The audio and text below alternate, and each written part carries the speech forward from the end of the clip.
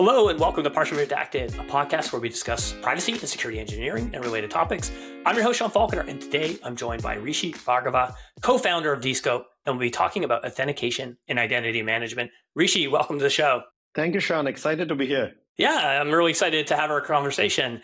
And, I was digging into your background in preparation for this, and it seems like you've pretty much grown up in startups and in security, everything from McAfee to Palo Networks to co-founding Demisto and now Descope. What has kind of kept you actually interested, engaged in this space or in and around security products for the bulk of your career? Well, that's an interesting question. And you're right that pretty much, I think, other than my first internship out of college or in third year of college and one job, which is like first one in India, half I've been in security. I think what really interests me in security, and I have actually thought about it, is the fact that this is probably the only space where when you're building products, you're not only competing against other companies building product, but you're also competing against an adversary. So it's like you have to be constantly innovating. You have to be constantly thinking about what's next. So keeps you on your toes for sure. I think that's exciting, right? I mean, I think even in my first security company, Solid Core Systems, which I did, which was acquired by McAfee. And yes, I pretty much, no matter what I joined, I got acquired within few years, including even McAfee when I was there. And McAfee says, I'll be here. I got acquired by Intel.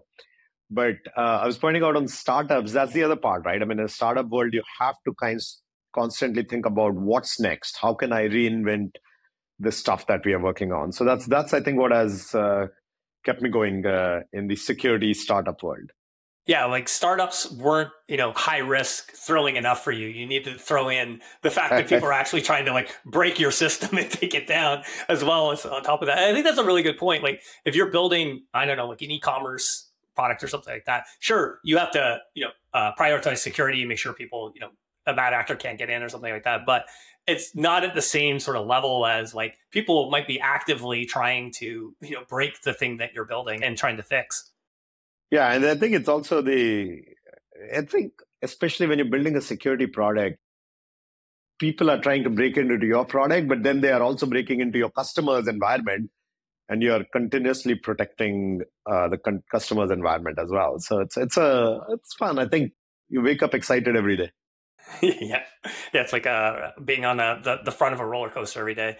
Yeah. And how has security changed throughout your career, though? Yeah, I think that's actually, what I have seen is it's very interesting, right? Security, in some senses, has always lagged the technology advances, right? I mean, if I look at my first security job, 2003, at that point of time, basically, it was all about laptops, right? I mean, so laptops were becoming popular. People were moving away from call it the mainframes or call it the desktops and moving into laptops. And the whole security movement was around BYOD. What if employees bring in their own laptops into the work environment? How should the laptops be locked down? Then came mobile devices. So then the next set of thing was, how do you secure your mobile devices? Android, iOS. I remember, set of mobile security products that came around, and then the controls that app stores had to put in on all these devices.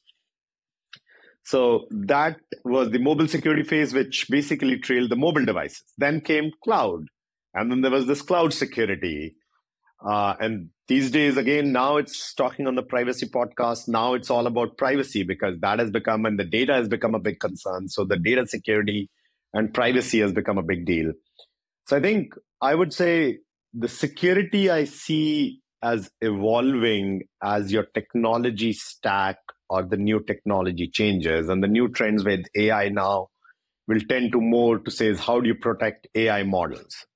So that's I think one big thing, which is security is evolving based on what is the new frontier in technology. Yeah, that makes a lot of sense. It's every time there's a paradigm shift in terms of how consumers are interacting with technology or people are building products, then security also needs to sort of like move with that paradigm shift and figure out like what's the new types of tools that we need to adapt, because you can't just wholesale apply the thing, like, going back to desktop to mobile that worked in desktop to the mobile era, to the cloud era, and so forth. This is something I've talked a lot about when it comes to like dev tools as well. You see these shifts, like when we went from building desktop applications to web-based applications or to mobile applications, new tooling had to be developed to actually be able to do that in the right way. And it was like the companies that were able to adapt to those new eras that left the kind of old guard behind. Yeah, exactly. And I think the other part of this, leaving the old guard behind and how technology evolves, I think the other aspect why security needs to be redone pretty much for every paradigm shift is the end user experience. And we'll touch upon more on some of these topics, because you almost like, I think we are getting to a point where you want the security and privacy aspect to be as hidden from the user of the technology as you can, while still keeping them secure. So you need to keep them secure, but don't put these big barriers in front of them to affect business or to affect conversion rates or whatever they may be. Do you think there's been a shift in consumer expectation when it comes to products, is that also helps like motivate that? Is, I want things to be secure, but I don't want to have to deal with it myself. Yeah, I think it's very interesting. The two things I'm seeing, and we see this a lot in our Descope engagement with our customers, and then how their end users behave with their products, is one is, I think there's clear awareness that the user experience needs to be the best. You cannot sacrifice user experience in the name of security, especially in the consumer world. In the B2B or enterprise world, you can still do that, but I think you can do that because you can force your employees to do whatever in some senses, right? I mean, the IT and security teams can put in some controls. But even in those worlds, I think there is clear recognition by CIOs and CISOs that when you hire employees these days, when you hire younger, fresh out of college employees, they are growing up with the mindset of ease of use, information available to them on their mobile devices at any time. And that paradigm is being brought into the workspace as well. So both on the consumer and B2B side, there's this heightened awareness of experience needs to be the best. At the same time, privacy is top of mind. I mean, people absolutely are aware. They want to expect that their data is not stolen. They are becoming more and more aware on all of the online challenges. So I think what I would say is like the expectation by the end consumer is like, of course, if you are providing me service, you're protecting my data. But at the same time, you cannot rely on me to build or jump through hoops to get that security taken care of. And I think some of the companies, like I will kind of, an obvious example is, I think Apple has led that path very, very well to hide the complexity, but still secure the user, at least in certain aspects of device security. Yeah, and I think they've done a really good job of also like using their focus on security and privacy as a like product differentiator as well. So they're actually turning those things into something that actually is like an ROI driver, because they recognize that consumers care about this, and if we do this right, we can actually grow our business rather than seeing it as like a barrier to innovation or something that like stops us from creating more revenue or something like that. Exactly. Yeah. Yeah, and I think that there is this shift that's been happening in terms of like, I think we're sort of moving past the days when even in like an enterprise tool, you could be like, well, people will figure it out. It's the same thing like in the dev tools as well. It's like engine, they'll figure it out. Like even if it's a terrible experience, but like companies have been able to come along and actually like disrupt whole industries by creating consumer grade UX, but in a business product. And I think the same thing probably, it happens more and more in the security tools market, because if you make things like complicated, sure, like you could force employees to do something, but you're more likely, I think, to get human error or people who are like under a time crunch that are looking for ways to like move around something because it's like, it feels like it's a barrier to them being able to do their job. And that leads to all kinds of potential problems for a company. Yeah, absolutely. I mean, it's super clear that these days the user experience and the feedback from your end users is being considered when choosing the product. I have seen many instances where a new product comes in, easy to deploy, easy to use, will completely come in and replace an existing incumbent, right? So I think definitely that is a big focus as companies are building product and as they're driving new innovations. Absolutely. So I want to start to shift to talk a little bit about authentication identity. So according to the Verizon data breach report, something like 80% of breaches relate to password theft or identity. Like, why is this still a problem? Like passwords have been around for like 60 years, and it doesn't feel like we're getting better at actually making them secure. It feels like if anything, we're getting worse. So yeah, I mean, I think the whole existence of password and the security challenges there. In fact, not just security challenges, I think the user experience challenges there have been around. People have dealt with it and they have continued. I mean, I think if I look at the whole life cycle there, it's not that things have not moved.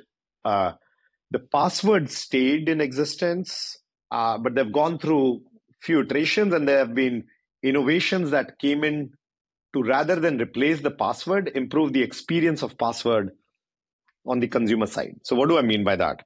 So if you go back 15 years, people had passwords. Then the company said, hey, for security reasons, we want stronger passwords because passwords could be guessed. Now, the fundamental problem with this whole premise of need strong password is the opposing forces, right? If the password is not strong, the attacker can guess it. But if the password is strong, consumers will reuse the password because they cannot remember strong passwords and a lot of those passwords. So this tension between these two tends to drive behavior that people started to enforce strong passwords and the consumer started to reuse passwords. Now, if one of the services is breached, then guess what? You have a problem, and that stolen passwords could be used to break into other services. Now, this problem has existed. Here come around the password managers, which are promising amazing user experience, log in with different passwords. Every password is same on different websites. Every password is different on different websites. And I'm a big user of Password Manager, and that's fantastic, right? So one, it gives me comfort that if one of the website is compromised, and by the way, on an average, I get a notification that one website is breached every month, and that password is kind of assumed it's gone, it's out there, it's public. So they have stuck around. Why have they stuck around? I think I would put muscle memory. People know how to do it, they do it. Also, I think it's kind of the muscle memory or the inertia on the developer side. If you're building an application today, there's no reason to build it with passwords. There's so many ways to identify the user, so many ways to authenticate the user. So you could do that. So that's one, is inertia on how they've existed. But second is actually compliance in some cases. Certain industries need to keep the password because the regulation requires them to have strong password. But guess what? I mean, having no password is stronger than having a strong password. So I think they have stuck around. I'm very happy, but I think if you look at the new services being created in the last 2 to 5 years, a lot of them are not using passwords. In fact, I think in our internal data of our customers, we have a large set of customers, 10,000 plus developers on the platform building. We have seen the use of methods like OAuth, OTP, passkeys actually way more than the use of passwords in the new app build that's happening. So in the new startup ecosystem and new app that build that's happening, these methods surpass the use of passwords way more. So I am looking forward to a passwordless future that way. Yeah, you have no idea how good that makes me feel, because there's probably few things that make me more angry than trying to like remember some obscure like strong password while I'm trying to get into an application in like time is of the essence or something Time like of that. There's essence, like yes. nothing that like evokes more rage within me than that experience. And I actually, Sean, that's funny because I have a friend. He says that he has a rule. I think he remembers passwords for his financial and few applications like his Gmail. Other systems, he always resets the password. He goes in, does a reset password, gets the email, sets something, logs in, and next time he does the same. yeah, I end up doing that a lot with, especially applications I don't like. I'm not in on a regular basis. That's where the frustration comes in. Is like some application, I don't know, I'm signed up for Marriott's benefits program or something like that, and then I have to try to like. There's no way I'm going to remember that password that I set. And you mentioned that you essentially on a monthly basis get some sort of notification about a password compromise or something like that. I've definitely seen an uptick in I've had over the last year or so. Every once in a while, I get like a check for like $3 in the mail, letting me know that because of some class action lawsuit, my information's out there, and it's like, here's the $3. Sorry, your social security number and your password's on the dark web. So that is definitely a trend that I've seen. So I want before we jump into some of those other innovations that are happening in the password space. I definitely want to get into that. If we are staying in a password world, just from a user experience standpoint, like let's say that I build an app and I roll my own auth, I have the username and password. Like, what are some of the problems my users, like the end users, actually going to run into with using a system like them? Yeah, I think the biggest problem, Sean, I see is like the whole anything knowledge based on something right? So password is basically authentication by knowledge that way, right? You're going to have the challenge of how strict do you put in the requirement? Like, do you want length requirements, complexity requirements, so special characters, numbers, all of that. And if you add that, you can be rest assured that people are going to reuse. So one experience problem that your users will run into if you roll out your own auth and use passwords is the reset cycle. So I would strongly encourage, like if you, by the way, you should not use passwords, but if you have a reason to use passwords, building the app now, optimize the reset experience and think through what does the reset experience look like for users. Because guess what? I mean, you said it, right? I mean, you're in time crunch, you need an access to an application, you don't remember the password. How does it reset?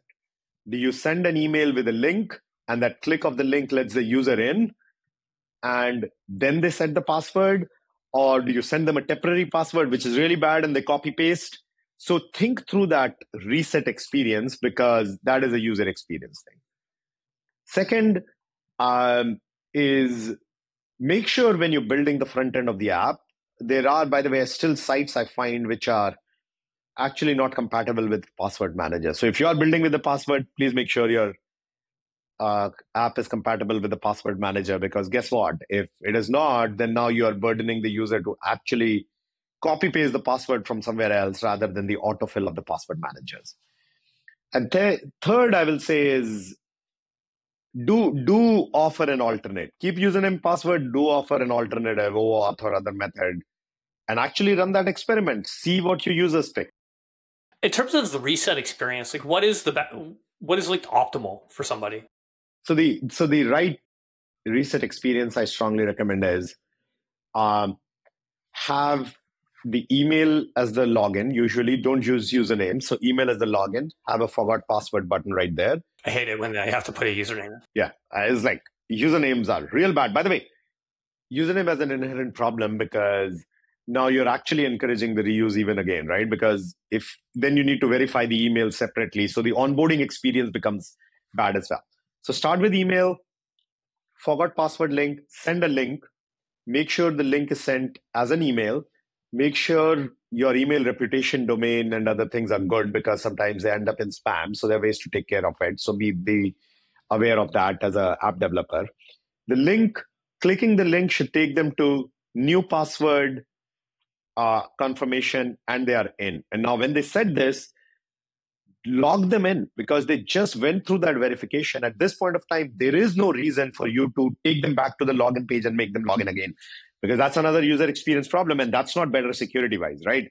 Because you literally went through a secure path of email verification, clicking the link, setting the new password, they should land into your app. So that should be the optimal experience. Short circuit. Still, again, you took them few hops for resetting. You could avoid all of that behavior. By the way, I mean, at this point of time, I have seen, we will talk about strategies to migrate off of passwords. I've seen people, this is essentially a magic link that you did. So why do you need the new set of password? You just did the magic link, let them log in. Yeah. If you assume that their email is secure and they only have access to that, then why not a magic link or some sort of, basically two-factor code that they type in? OTP or magic link, whatever you prefer. Yeah. Mm-hmm.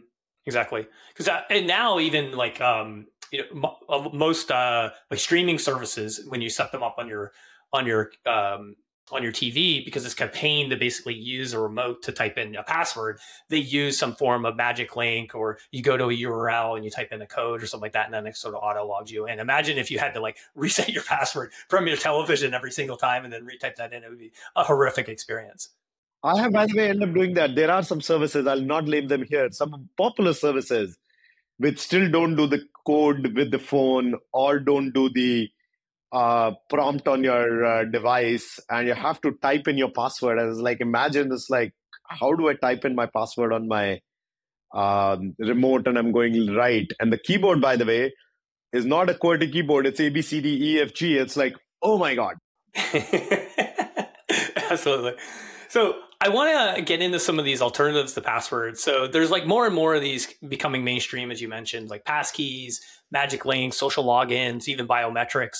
So let's start with passkey. Like, what is a passkey for those that don't really know, and sort of how does those systems work? So I think the best way to describe passkey is basically it's an authentication mechanism which ties the user identity to first either a phone number or an email. So some unique identifier which identifies the user, which can be verified. And then it ties the authentication to a device. So the way to think about it is the old, which has been around for ages now, decades now, the public-private key mechanism. In the passkey world, you generate a public-private key pair. Public key goes to the website. Private key stays on the user's device, be it a laptop, be it a mobile device. And this private key is then secured on the device using biometric. So essentially, what you have is Microsoft, Apple, Google all came together, agreed on a standard, and the standard started with an alliance called FIDO Alliance on the WebAuthn standard, and basically said the public-private key pair, we will secure the private key on the device using biometrics, and the authentication is now user puts in their email or phone number, unlocks the private key on the device using biometric, and that private key then sends a challenge sign with that private key. The server validates it, and user is logged in. So essentially, to simplify what the user experience is exactly how you unlock your iPhone, exactly how you unlock your Mac, or your Windows using Windows Hello, or with the password your device. So basically, you are unlocking the secure storage on your device as step one in the experience, but that logs you to any website. So the experience is beautiful, really, really nice. In fact, we have a demo of this built on passkeys.guru. We'll put in the link in the show notes. But the user experience is amazing, and it's way more secure than any of the auth methods, because guess what?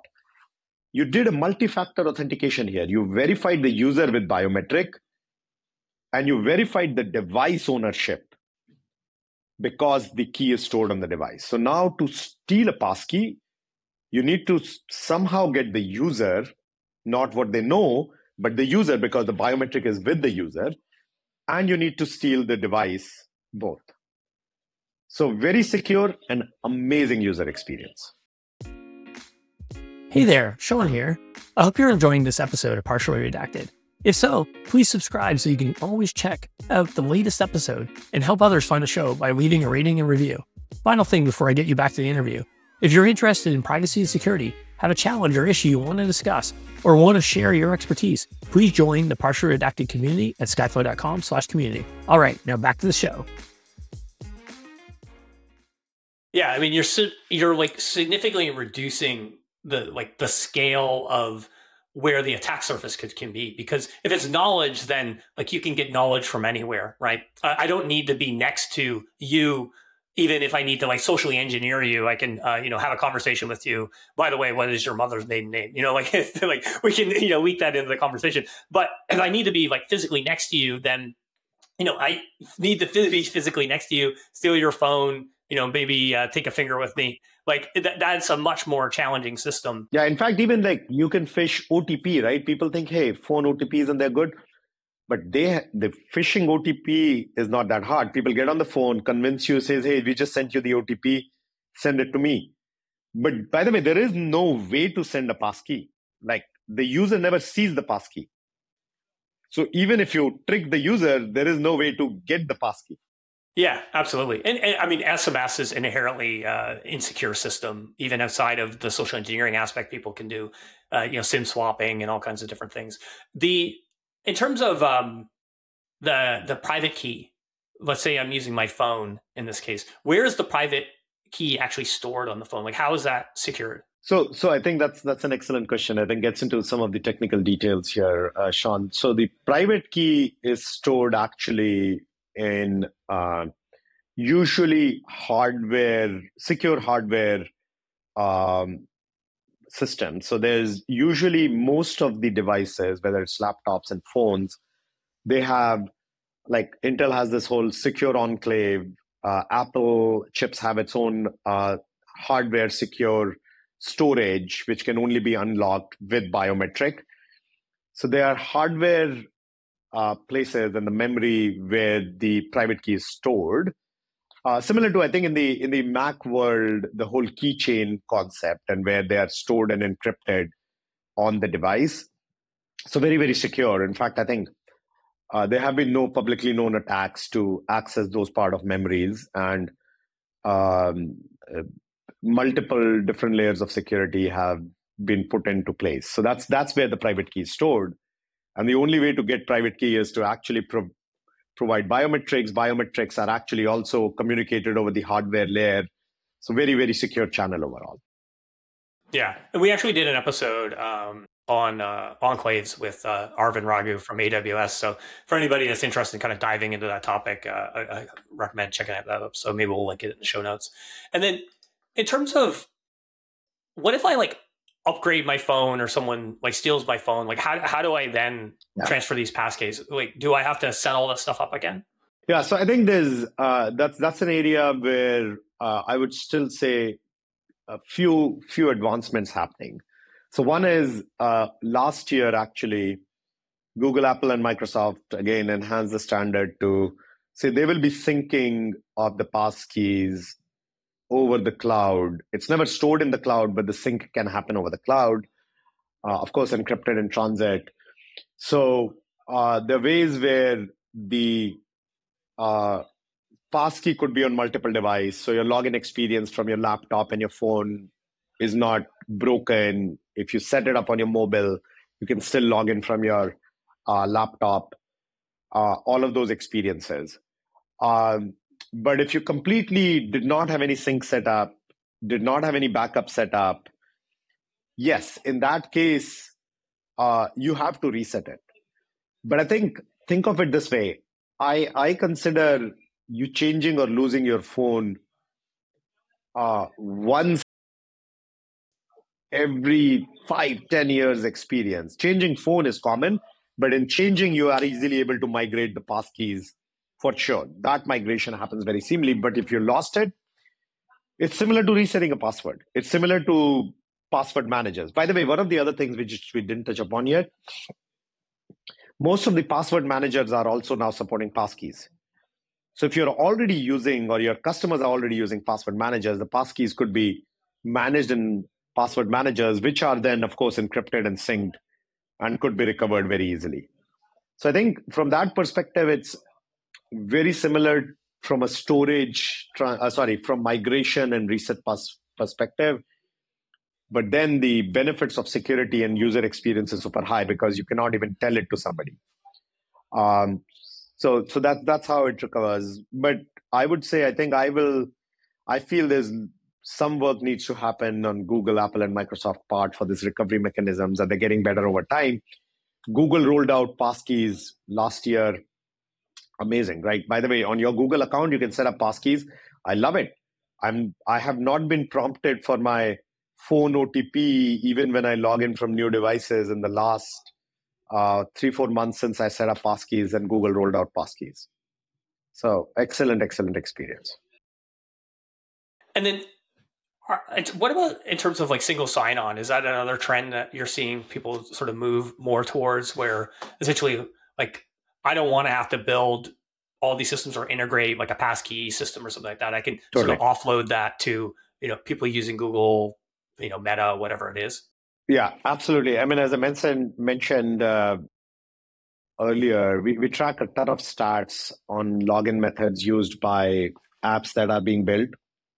Social login is number one among all of this. I think depends on your application, depends on your user, depends on how do you want the user to behave. In some cases, there is obviously a reason to rely on a social login. Let's say you're building an app, which is a retail app, shopping app, something like that.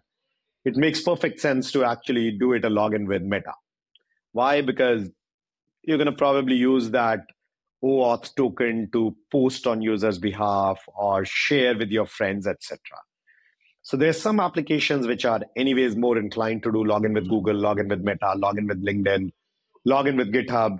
So those are the number one methods, by the way. In fact, I think more and more app developers are saying that's the best method. If my user is a developer, login with GitHub makes most sense. Everybody has a GitHub account. So we are seeing incredible high use of that. And in those scenarios, you could use passkeys as a second factor in case you see risky device, new device, etc. In other cases, when we have seen people don't use social logins, that is when they actually rely on a combination of OTP for phone verification followed by a passkey, because you do need to verify the phone even for a passkey or verify the email for a passkey. So those are the other set of combinations. But yes, social logins are becoming more popular. They are actually the leading method in our data that we have collected so far. So I want to talk a little bit more specifically about Descope. So there's, clearly there's been existing, products in the identity authentication space, but like what sort of motivated you to found the company, and what was it that you felt, what was a pain point essentially that you felt like other providers weren't, adequately satisfying? So yeah, I think I touched upon this, right? I'm a big believer in user experience. One of the things, Sean, I believe, and I've said this, for a technology to be adopted widely, the reason needs to be either it's lower cost or it's easier to use. I mean, everything else, like look at solar panel adoption. It's like, oh, everybody wanted to be green. We started to put solar panel, but they don't get adopted unless the cost of solar energy is lower than the cost of your regular energy. That's kind of the normal man, right? I mean, it's everybody. Eventually, the adoption of technology comes down to, is it cheaper? Is it easier to use? So number one, developer experience for building passwordless experience and building all user journeys in your product. That's what will drive the adoption.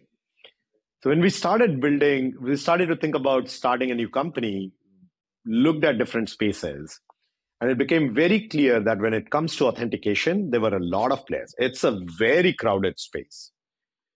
But there is still simplification to be done, work to be done to simplify what does it take to build an auth method into my product. And it's not just the first time integration to make it easy. Is it flexible enough so that I can do more and more and more without having to do a whole lot of work. And that's the core of Descope. So we basically designed it as a workflow system. So you can come in and say it's just one screen, drop in social login, and your workflow will have 2 steps: social login step and a screen to click it. And you can integrate in 10 minutes. Like literally, we have customers who, matter of couple of hours, deployed the app live in production with the social login. But now, maybe tomorrow you come in and says, hey, I have social login, but I want to do a second factor auth with OTP. How do you do that? You come in, you modify the workflow, you put in a condition that, is this a high-risk device? And if it is, do a second factor auth. You change the workflow, don't need to change your app, done. That's how easy to add a new auth method. You want to add more complicated geo-based logic, like if they are logging in from India, do a WhatsApp OTP. If they're logging in from US, use social login. Change the workflow, drag and drop, you're done. So the whole premise with Descope is, can we make that developer experience really easy so that they can go innovate and future-proof the authentication? And that's what drove Descope, and that's what differentiates Descope from every other auth provider, which is this whole concept of a workflow where you can keep changing it as you grow and keep innovating without having to go redo the app deployment. Yeah, so you're creating essentially like a like higher level of abstraction from essentially implementing this. Like one thing to give people like a framework with like kind of atomic units to kind of build this stuff, but then you still have to do a bunch of work. Like if I go and I want to support different experiences based on geography, then I need to figure out which geography the person's coming from, write a bunch of business logic to kind of map them to these different atomic units. If I can just sort of I don't know, like WYSIWYG that into workflow much faster. Yeah, all of those logic could be now translated into a user journey which you designed on the screen. And then what is sort of what are you seeing in terms of like adoption? Is it people who are moving from like maybe they DIY'd their own auth system and then they're looking for a new something that's like more robust where they're offloading a lot of this experience, or are you getting a lot of people who are actually converting from other competitors that are auth identity providers in the space and see this as something that's a better system to help like grow and scale their product? I think the answer is yes to all of the above. I see 3 different motions. Honestly, the good news is I think there's a lot of new build going on as well. Right now, I'm seeing tons of new build, tons of developers, new apps being built. So there's one obvious one where, which is the best provider to choose, which is the easiest, the right cost, because cost matters at that stage. We have really focused on a free forever tier, on a startup program. So that's been one segment. Second is, they either have a homegrown or some other provider, and they are in this growth phase. They have good revenue coming in, and they now want role-based access control. They want SAML integration. They want risk-based MFA because they are a B2C company and they're starting to see bot traffic.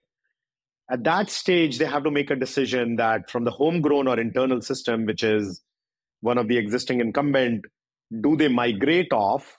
Do they continue to build on that? And that's a very good hook for us because this is the promise of future proofing.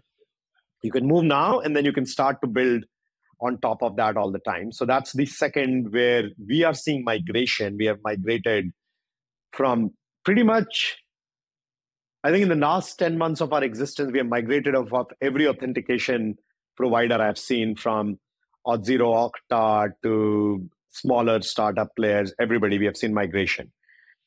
And the third I'm seeing is augmentation, where they don't replace it. They're continuing to use their auth provider. We have ways to integrate using OIDC, SAML, other ways. And these are large companies, like hundreds of millions of dollars in revenue. We have seen them augment their authentication and say, I want to add stronger MFA using passkeys or using another auth method, but keep my system because right now is not the time to migrate. So I'm seeing these 3 different customer profiles. What's the migration process? Like if you're moving from an existing, identity auth provider to Descope, like how easy is that? It depends on how deeply you integrated, or let's say, were you thoughtful enough to design it right? Because if you designed it as a user service, which integrates with the third provider, third-party service, then you're only touching this user service. It's somewhat easier, by the way, for B2C companies than for B2B companies. B2B companies have tenancy, role-based access control, so the identity becomes slightly complex. But we have seen migration anywhere from like a week to 4 weeks migration cycles. So I would say a couple of sprints from a developer perspective, we have seen migration even in a B2B environment where they had tenancy and role-based and everything else. So clearly you've focused a lot on, developer experience, user experience, and you see that as, a product differentiator for Descope. But like, how hard is it to actually design and build a security product that's actually, super easy to use? And what are some of the, positive consequences of a great experience? I think it is hard. I will say designing something that's simple to use is very hard. But it's not only about the product. It's about thinking of the entire developer experience, documentation, onboarding onto your website, information on your website. If you look at it, I mean, one thing we said was we will make it self-service to the point where they come into our website. There is no even form. There is a sign up button in most cases where you will just sign in and you are in the product. The documentation is completely open. We measure ourselves, even on our Slack community, we measure ourselves with a very interesting benchmark. Says if somebody asks a question, is there a document to respond to that? Don't answer the question, can I have a document which points to that? And if there is not, why is there not? So in my opinion, the developer experience is not only about the ease of use of the product. It's about the documentation. It's about the website. Are you giving the right information? So if you see our website, even for a young company like ours, it's very verbose. We have everything that a customer would ask. Want to give them the information, and same with documentation. So that's kind of the design. The positive consequences, I think, Sean, incredible stories where I have people didn't talk to us, came in, developed the whole thing, and then talk to us, says, hey, we want to upgrade to the pro tier.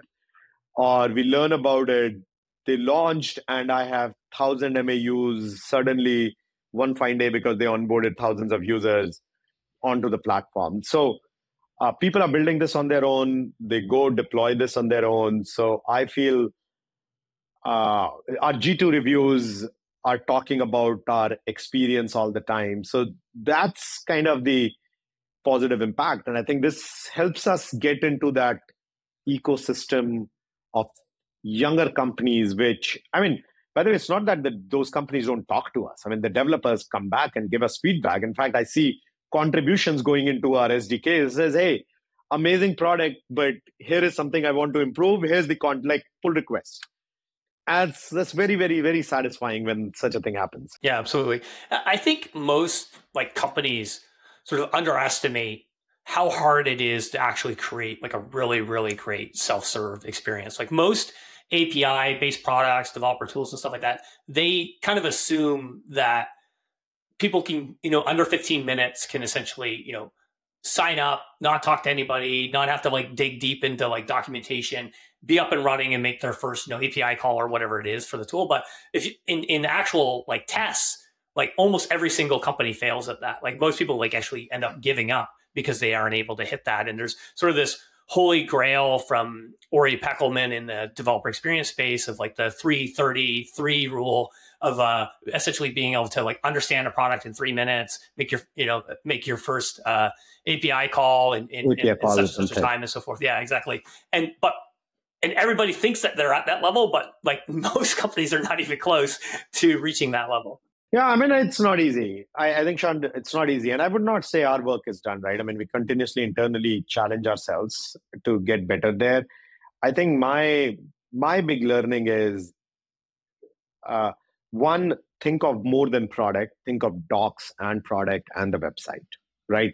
Learn what the product is in 3 minutes is a good point. It's unless your website is outright clear of what you do, it's very hard. That's one.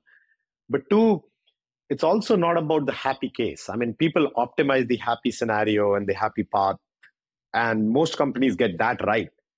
What they don't get right is the unhappy scenarios. Like if somebody went off the trail, did not finish your wizard, and clicked somewhere else.